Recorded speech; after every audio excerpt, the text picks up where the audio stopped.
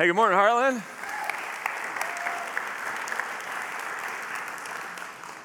How we doing this morning? Doing good? Yeah, good to be with you. If we haven't met yet, my name is Brad, and I get to serve as one of the pastors around here at Heartland. And when I was growing up, I know we've got school starting up here in a couple weeks. For some of you, that might be exciting. For some of you, you may not be as excited about that. My grade school, elementary school, ran all the way up to 6th grade. This was before we changed everything around. Anyone else? Yeah, 6th grade? Right. So when I showed up on the first day of 6th grade, it could have been probably one of the biggest disasters or crises of my whole elementary school career. Because when I showed up on that first day, my two best friends from 5th grade were in a different class. Now, right? Yeah, if you've ever been in elementary school, you know that like being placed in different classes with your best friend is like a death sentence for a best friendship. And my two best friends were in the same class, and I was in a different class. And I knew that it was only a matter of time until I was going to be completely forgotten by those other best friends, if not just totally replaced by someone new. And so I was preparing for probably the worst disastrous year of my life. And that's when Ryan showed up. So Ryan was new to our school. And he was a little different, a little quirky, but kind of cool and interesting. He seemed athletic, and he was outgoing. I could tell he didn't have any older siblings because all of his clothes were like new and fashionable. And I had two older brothers, so that was not my case. None of my clothes were new or fashionable, so I was a little intrigued with him. And I found out that Ryan, though he didn't know this, he was a free agent on the friendship market, right? And I was a friend in need. But I wasn't going to just let anyone be my friend. I was going to kind of try him out for a little bit. And we found out that we lived a couple streets apart in our neighborhood, so we decided to meet at the creek after school one day. That's what you did in the 80s after school. You went to the creek, and you played, you got dirty, you found something to do and keep you preoccupied for a couple hours. Can I get an amen? That's right. So we decided to meet at the creek, and the creek was in our neighborhood, was at the bottom. It was kind of an old pasture farmland, and it was in the bottom of that a neighbor had been built on, and the creek was at the bottom of like this 25-foot ravine, right? And as we were walking around exploring the creek and this ravine, there was this old metal fence that had crossed from one side of the top of the ravine to the other. And this is where I learned that my new potential best friend, Ryan, that's what he was officially in that season, new potential best friend, Ryan was a little bit of a daredevil. And he said, hey, let's go across that metal fence from one side of the ravine to the other. And I was like, yeah, I'm not so sure, but you go for it. And before I even said that, he was already kind of climbing across this metal fence while I turned around and started looking for another way to get across the ravine. And as I did, I heard Ryan start to yell as he fell the 25 feet from the fence down to the bottom of the creek bed. And I ran over to the ravine's edge, and I saw him flat on his back, completely motionless at the bottom of the creek. And that's when I knew my new potential best friend is dead. He's gone. I have to go find a new potential best friend. Fortunately, Ryan was okay, as were my chances of having a best friend. I got down there, he brushed himself off. It was the first of many daredevil feats that I would watch him try in our friendship. And he had this kind of odd, indestructible quality that no matter what he tried or did, he walked away without a scratch. I never totally understood it, but I saw it many, many times over our friendship. And when we realized that he was okay, we made a pact that we were never going to tell our parents what had happened. In fact, if my mom and dad are watching from St. Louis, this is the first time that they've heard this story. And we made a pact that we would never tell our parents, and it was on that day that I found a new best friend. And it would be a best friend that would help me through the preteen, tumultuous years of middle school, and that we would share lockers together in high school. We would take each other out to Denny's for late night breakfast after girlfriends would break our hearts, which happened many, many times. We would go to Dave Matthews Band's concerts together and drive across the Midwest just for the heck of it. And we went to different colleges after high school. Ryan went over to Indiana. I stayed here in Missouri. And after my freshman year, I came home for summer break, and he had learned that I had this new serious girlfriend. We were hanging out one night, and he said, well, I have to meet her. I'm your best friend. And I was like, you're right, you do. And despite it being well after midnight, he drove me across town to where my new girlfriend lived, and we realized that she was asleep in her upstairs bedroom window, so he let me climb on top of his shoulders to knock on her window to wake her up, not to get in her window. We would never do such a thing, but to knock on her window and to wake her up. And so I stood on my best friend's shoulders as he stood in my future in-laws' front landscaping bushes, which are still dead to this day, just to wake up my new girlfriend as a little bit of a romantic gesture, but also so she could meet my old best friend, Ryan. So today we're starting this whole new series on friendship. Because I think that for all of us, there may have been, hopefully has been at least one person in our life who came in at just the right time. It could be a new student in your class who became a friend. It could be a coworker that you realized you had something in common with and you started hanging out after work. It could be a neighbor that you started having more than just mailbox conversations with. But because that person became a friend, because they went from stranger to friend or prospective friend to actual friend, your life became better because of it. Because that's what friendships do. They make our lives better. Friends add things that are missing from our lives. They add camaraderie. They add encouragement. They bring fun. That friends bring new perspectives that we need to hear and be challenged by. That's what friends do. They challenge us. They're not afraid to get in our way or to call us up or to see the potential in us that we don't know is there and to call us up to that potential. That really good friends actually keep us from doing stupid things that we might regret, or even if we do, our friends are at least there to help bail us out when we do those things, right? So we all hopefully have had at least maybe one friend like that in their life. And so we're calling this series Asking for a Friend, and which is usually a phrase that we use to describe questions that we're too afraid to ask for ourselves, so we ask them on behalf of a friend, right? But that's not this series. That would be a great series, but that's not this series. This series is literally us asking for a friend because we believe that there may be nothing that may be more important in this particular season than to ask for friends. To ask for friends, because we all need friends at this time. Why? For one, because this is the heartbeat of our church. You heard Lisa say it, that we make space to build relationships to make Jesus first. That we have this conviction as a church that we want to be more than just a building on the side of the road or an hour on Sunday morning or a video to turn on in our living room. But we believe that God does his best work in our lives for the people, the friends, that we make a part of our lives. But friends, whether they're friends who are in church or friends who are outside of church, these are not easy things to find and even harder to maintain. That if we should find friends, that it takes a lot of work to maintain those friendships. It takes a lot of time and effort. And maybe you have stories of friends in your lives that kind of got burned by, that you've had some hard friendships. I think we all have. And if you hear the idea of friendship and you have a little bit of a weight on your shoulders or a groan for whatever reason, you're not alone. Because our culture is struggling with friendship maybe more than it ever has. And that's the other reason for this series, because we live in a time and a place when people have less friends and less meaningful friendships than they ever have. As I was preparing for this message in this series, I found study after study this week. It is not hard to find a study where sociologists are all saying the same thing, which is that friendship is on the decline. So I want to show you two of the biggest studies that were done. One, this was over the course of 30 years by the Survey Center on American Life, that between 1990 and 2021, so they reported this last year, Americans who reported having a best friend dropped from 75% down to 59% over those 30 years. The same study also reported in those 30 years that Americans who reported having less than 3 close friends, so not just a best friend, but just a close friend, went from 27% to 49%. People who had less friends increased. That the same study reported that Americans are having fewer close friends than they once did, talking to their friends less often than they once did, and relying less on their friends for personal support.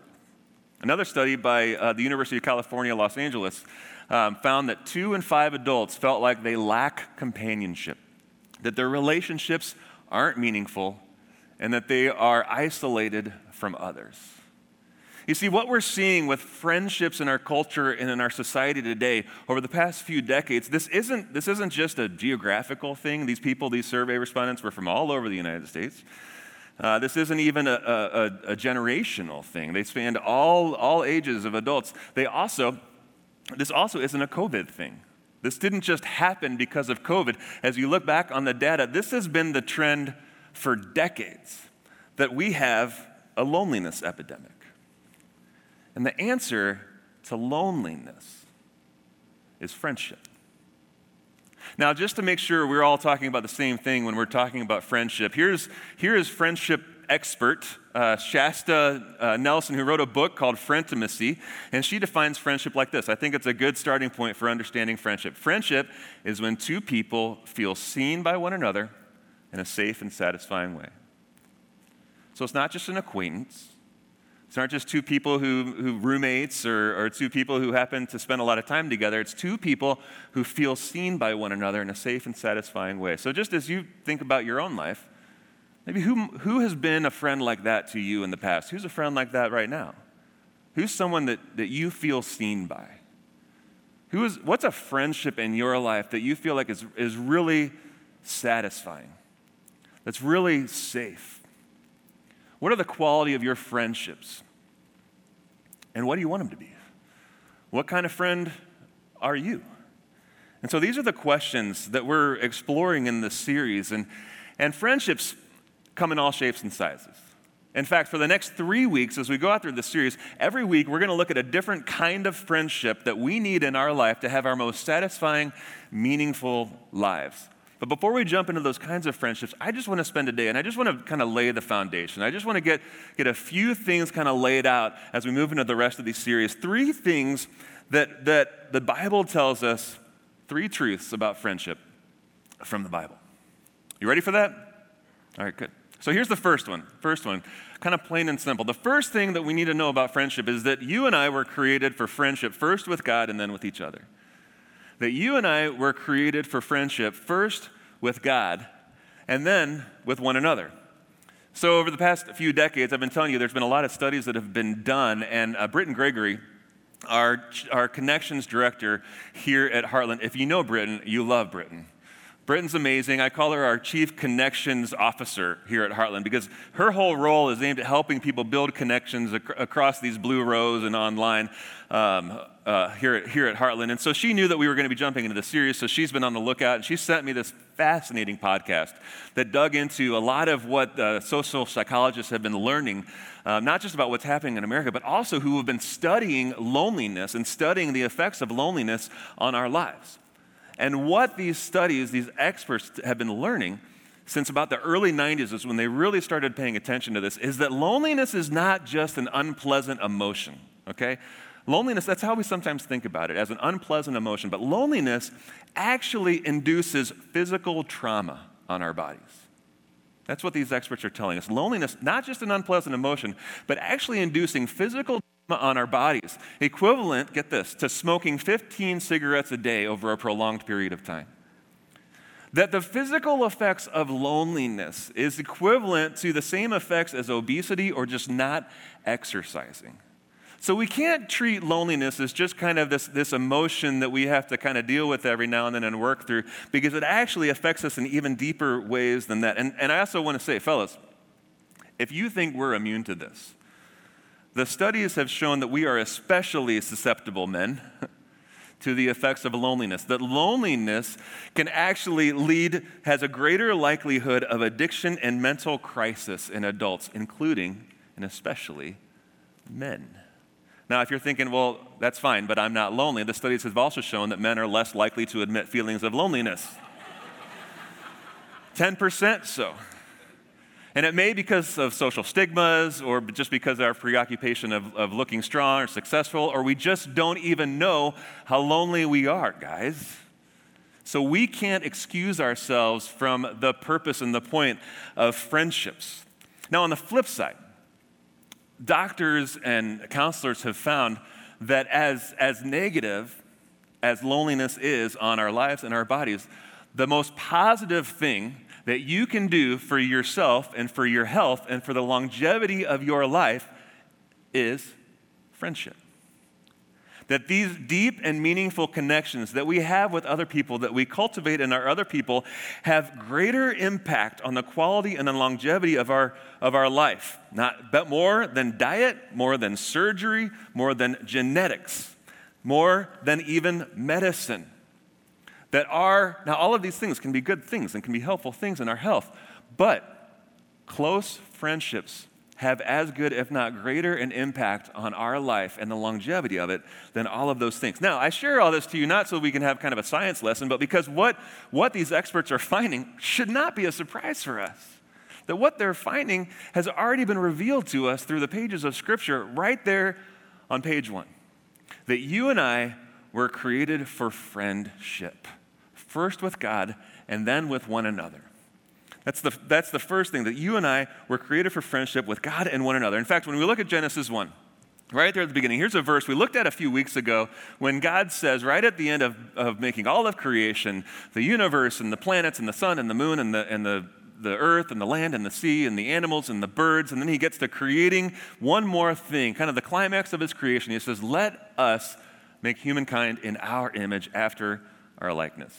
And we paid attention to this plural word, us and our, and it says, why is God speaking in the plural? And we kind of started to dig into this massively complex mystery called the Trinity, that God is one, but he is made up of three unique and distinct persons who work and live in relationship with one another, God the Father, God the Holy Spirit, and God the Son, Jesus. And so the image and the likeness of God that he's referring to is this relational wiring, this relationship with one another, and it's out of this relationship that you and I have been created. And so he says, let us make mankind in our image. He's relational, and so are we. And so he creates Adam out of this relationship for a relationship with God, but despite God and Adam having this beautiful relationship, despite Adam having God entirely to himself, think about how beautiful that would be. God, I have you entirely to myself. Despite that, God says, not good. Everything else, good. This, not good. This guy having me all to himself, not good. He needs something else. Something is missing. And that word good means tov, or in the Hebrew it's tov, which means not working the way it's supposed to. And so he says it is not good for man to be alone. And so he creates for Adam a teammate. He creates for Adam someone else because he looks at Adam and says it's not good that he doesn't have anyone to work with. That he doesn't have anyone to talk about his day with. That he doesn't have anyone to explore creation with, to laugh with, to tell stories with. This is not good. And so he makes for him a teammate. He gives him Eve. Now, sometimes we read this passage as a reference to marriage. And we can't be so quick to do that because this isn't a story about the Adam's dilemma was not his singleness. His dilemma was his loneliness. That's what God is seeing and stepping into here, that Adam needed something more than just a relationship with God. He needed relationships with other people. Now, here's the other thing. When we talk about loneliness, there is a good loneliness, and there's also an unhealthy loneliness. That German theologian Paul Tillich, he describes this. He says, solitude is the joy of loneliness. Solitude is the joy, what he says is solitude is the joy of being alone, loneliness is the pain of it. Think about that. There's sometimes when it's joyful to be alone. If you have kids, if you're married, if you have roommates, if you have coworkers, there's times when it's good for us to be alone. That's the joy of being alone. That's solitude.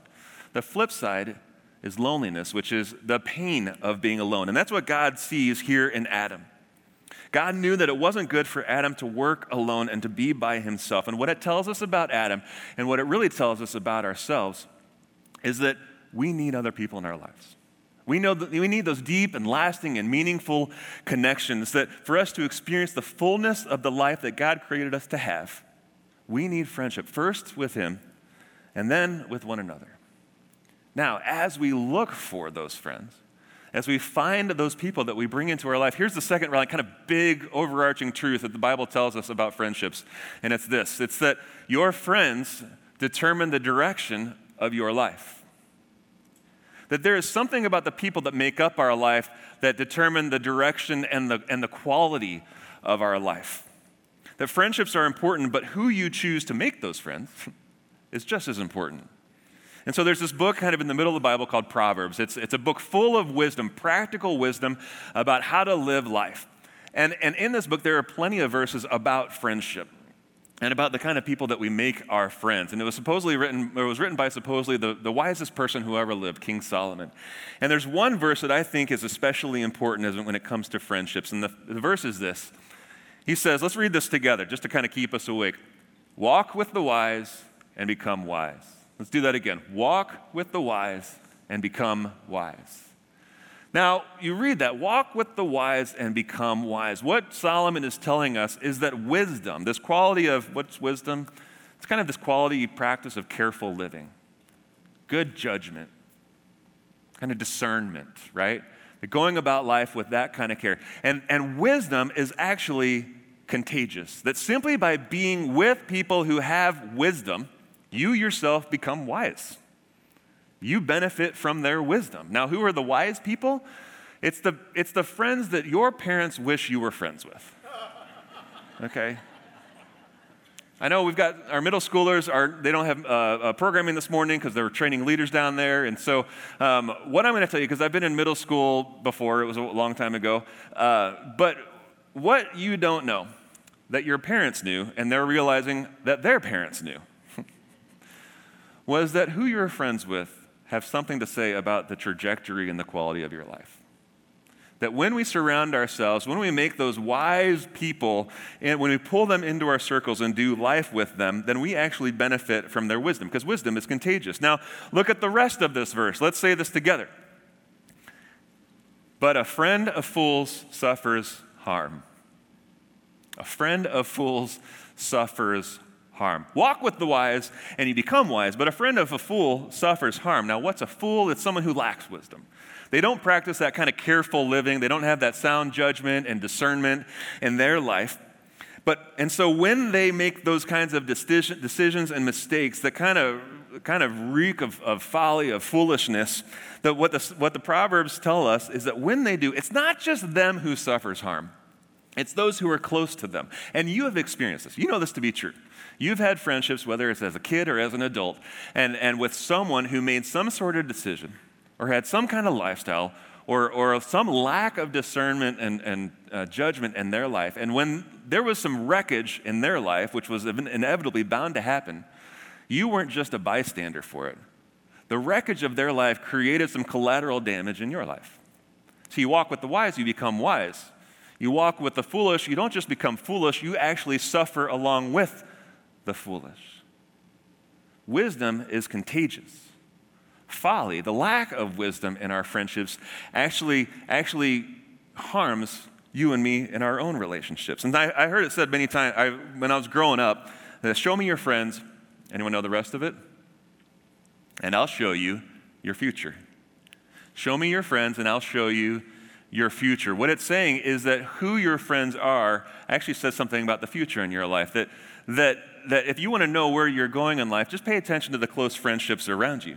That your friends can actually ultimately move you in a certain direction. That if you have a friend or friends who are really negative, who are really cynical about life or about the world, and then it's saying, don't be surprised if you find yourselves being negative and cynical one day too. Because our friends move us in certain directions. That if you have friends who love to drink too much on the weekends, don't be surprised if you do too. That if you have friends that are always blaming their spouse for their problems in their marriage or who give up too easily on their marriages, then don't be surprised. It might be a forecast of what's to come in your life if you keep hanging out with and listening to these friends. Because your friends actually move you into certain places and in certain directions in your life. And it's a time to ask yourself a question: are my friends moving me in the direction that I want to go in my life? Because on the flip side, the wonderful thing about this is that if you want to move your life in certain directions, then make sure that the friends that you have in your life are people who can help move you there. That if I want to love God more in my life, that if I want, as we say here at Heartland, to make Him more first in my life, in my marriage, in my career, in my outlook, in the decisions that I'm making, then the best thing that I can do is to have friends who want that too. And it will be the same in any other area of your life. And if you want to grow in your physical health, in your leadership, whatever it is, you're going to surround yourself with people who can help move you in that direction, because that's what good friends do. So, friends actually move us in certain directions in our life, and they move us into places that we want our life to be. And so, just as a question for yourself, as you think about your closest friends right now, what did those friends tell you about where your life may be in 5 years? And is it where you want to be? And maybe that's something for you to do this week, is just to write out some of those friendships and ask for God's wisdom and discernment about what to do with them. And it kind of raises up the question of what kind of friend should we be looking for, and what kind of friend do we want to be? And fortunately, Jesus gives us some pretty good answers to this. And in fact, this is the third kind of big truth I want to leave with us today, is that Jesus shows us the essential ingredients of a great friendship. Jesus shows us the essential ingredients of a great friendship. That one of the fascinating things about Jesus when he started his ministry, one of the fascinating things is that the first thing he did was to go find some people to do life with. That he went and found 12 fellows to kind of walk with him over those few years of ministry. And we call them disciples. And that's what they were. They were followers of Jesus. They were students. They learned from him. They ultimately would carry on his message and his movement after Jesus left. But Jesus makes it very clear that these guys weren't just disciples. In fact, on one of the last nights that Jesus spent with these guys, he tells them as much. He says, "As the Father has loved you, so I have loved you. I no longer call you servants, because servants do not know their master's business. Instead, I have called you friends. For everything I have learned from my Father, I have made known to you." He says, I have called you friends. Even the Savior of the world knew that he needed friends when he walked this planet. That he didn't get a pass from this way that we've all been created to design for friendship with God and one another. And so he creates some friendships for him to be able to live with. Now, there's plenty of things that we could say, and we could open up just about any magazine in a doctor's office right now, and they could tell us some of the best qualities for good friendships. I guarantee you there's plenty of articles out there about that. But Jesus offers a few more in this statement right here. That Jesus shows us, I think, what are special. We can't create a list of what we need, essential ingredients in our friendship, without listening to Jesus. And I just want to pull out a few of them really quickly for us. And the first one is this. The first thing that Jesus shows us is, for great friendships, we need vulnerability. He says, I have revealed everything to you. He says, I've held nothing back. There's been no secrets. There's been no mysteries. Everything I've heard from my Father, I've passed along to you. You've been in some of the darkest moments of my ministry and my life. And so he shows this quality of transparency and vulnerability and risk even in these relationships. Now, the thing about vulnerability is you may have some friendships in your life that you're more vulnerable in than others. That's okay, right? Even Jesus, this was true. He was friends with lots of people. He had his kind of core group of these 12 guys. And then even within them, he had some people that he spent more time, 3 guys that he spent more time with and shared more of his heart with than the others. And as we go through this series, as we talk about the different kind of friendships we need, we're going to unpack that a little bit more. We're going to talk about those close, deep-knit friendships where we can just bare our souls. Because that's a question for you and for me, is do you have someone that you can share your secrets with, that you can share your struggles with, that you can talk about your sin with? And they're not going to throw judgment at you. They're going to sit with you in it because they know that you took a massive risk confiding that information in you.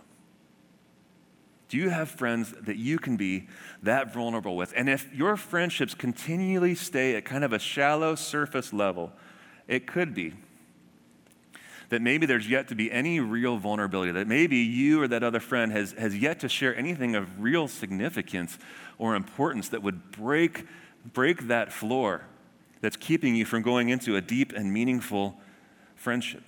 In fact, part of why our culture struggles so much with friendship is because of our constant desire to impress one another, isn't it? See, impressing one another may earn you followers, but sharing our weaknesses, being vulnerable, earns you friends. Pastor author Craig Groeschel, he talks about this. He says, we may impress people with our strengths, but we connect with people in our weaknesses. Who's your friend that you can be weak with? Who's your friend that you can lower your guard? Are you willing to? Can you be a friend that others can lower their guard to you, and you would be okay with it? You wouldn't be quick to hit the eject button from that conversation or to lighten the mood with a little sarcasm, but just to kind of sit in that real moment with them. So Jesus shows us vulnerability. The second kind of essential ingredient of friendships that Jesus shows us is initiative. Jesus shows initiative with these guys. He says, you didn't choose me, but I chose you. Now, this worked for Jesus. I am not suggesting that we all go out and find strangers on the street corners and say, hey, you didn't choose me, I chose you. Let's be friends. We're going to scare a lot of people away like that. But what Jesus did do that we can learn from is he took the initiative. He was intentional enough to create space in his life, and he filled that space with people to do life with. That he filled that space with friendships. And that's a hard thing to do, to find friends. That was easier in 6th grade when it just took a new, strange, kind of intriguing athletic kid in my class to make a new friend. It's not so easy when you're adults, right? And so where do we start? We start by finding people that we might actually share something in common with. This is what famed atheist turned follower of Jesus, C.S. Lewis, talks about. He says, friendship is born at the moment when one person says to another, what? You too? I thought I was the only one. Because C.S. Lewis realizes that friendships are built at this moment when we realize that we have something in common with one another. And I think this is something we really struggle with in church, especially. That we sit in these blue rows or we watch from online and we don't think that there could be anyone else here in this room that has something in common with me, with you. So this is why so many of our efforts around community here at Heartland are built on creating some kind of what? You too? Kind of experiences. Now, that's what all of our meetups are that we've been doing this past year, that out in our atrium and our hub, that when we talk about, hey, go find someone that you have something in common with. It could be a common interest like paddleboarding or motorcycling, or we just kind of have done everything under the sun. Because we want to help our big church feel small by giving us an easy access point into these friendships, by creating a space where you can find other people that you look at and go, you too?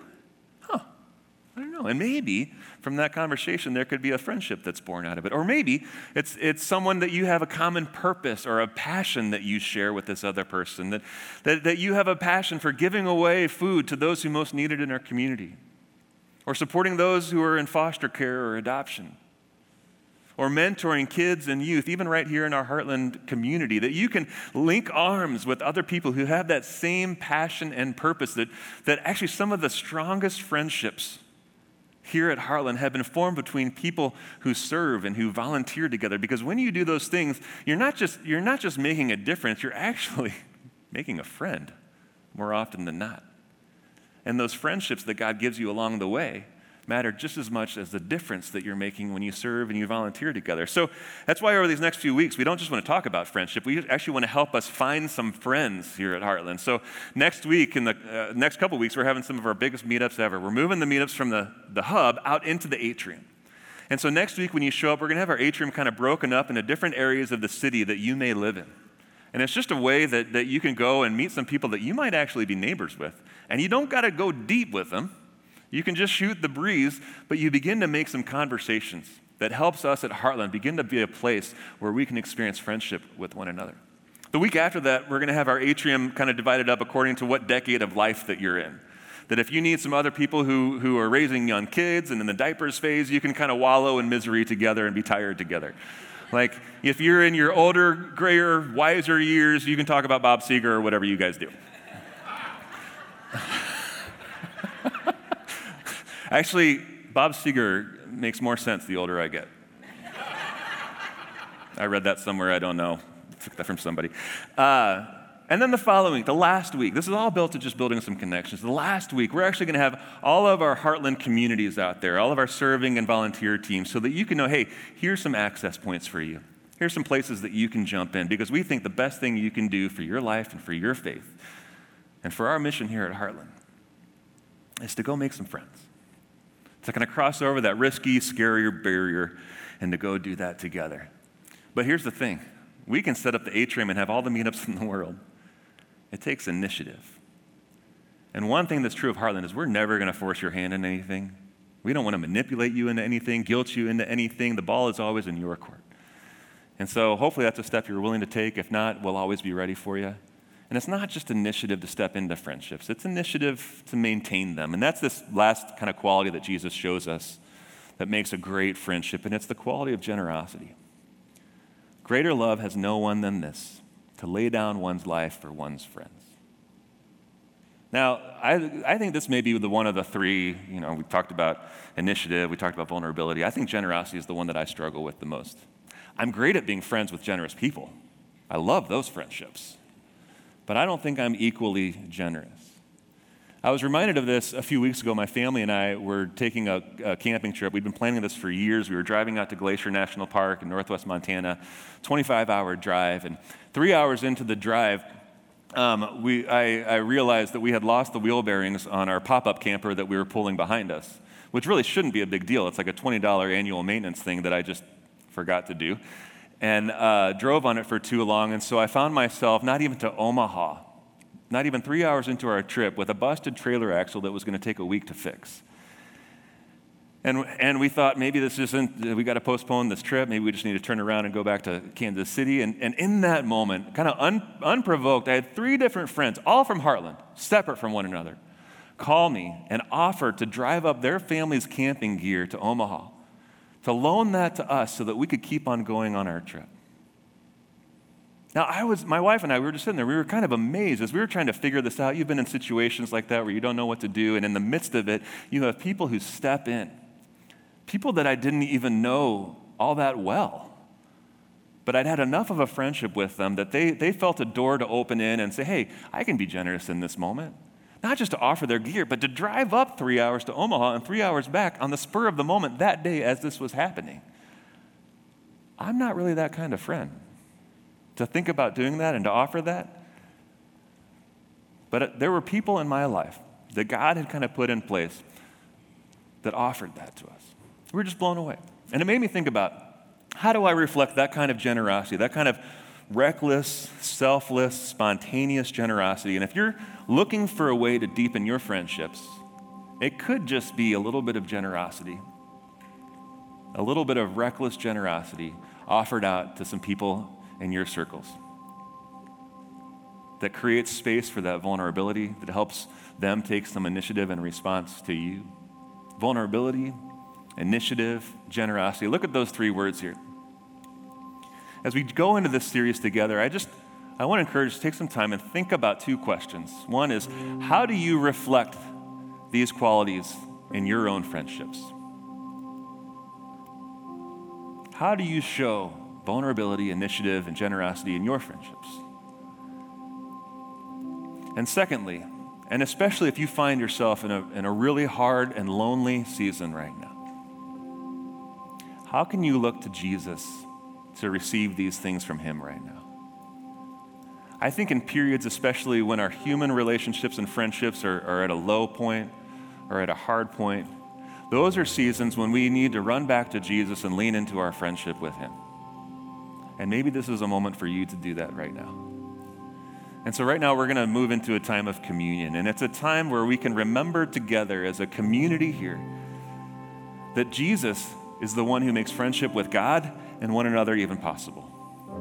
We talk about the relationship and friendship with God a lot, but we don't always talk about the friendships with one another and how we need Jesus' grace in those relationships just as much as our relationship with God.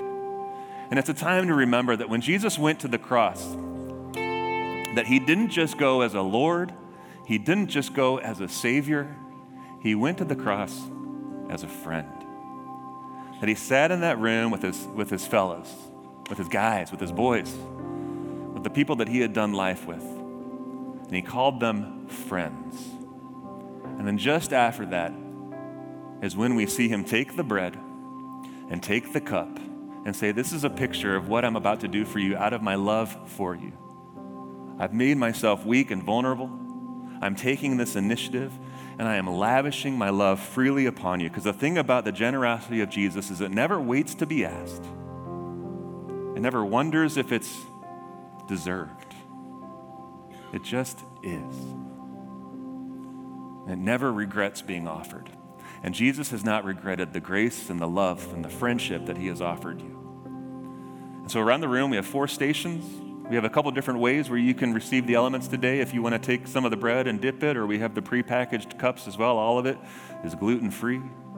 We want to remove every barrier for you to have a moment where you can reflect on the kind of friend that Jesus is to you. So when you're ready, as the band leads us in the song, at any point you can come forward to any of these stations. Let me pray for us as we do. So Jesus, we thank you for the hope of friendship. I pray for every single person in this room. If we find ourselves in lonely seasons, God, to know the comfort of one who sticks with us like a brother, a friend who is like none other. God, maybe we reflect on our friendships and we realize some wrongs that we've done, some initiative that we've failed to take, some hurt that we've caused, that these next few weeks can be a healing season for us, Lord. That you would do things in this series, in our church, that we and our world are so deeply in need of, to be a friend to one another. Give us wisdom. Give us initiative. Give us love. And thank you for being the friend to us. The friend that we could never ask for, that we never deserve, but that we can always turn to. We come to you now to the table in your name, Jesus, and because of your grace.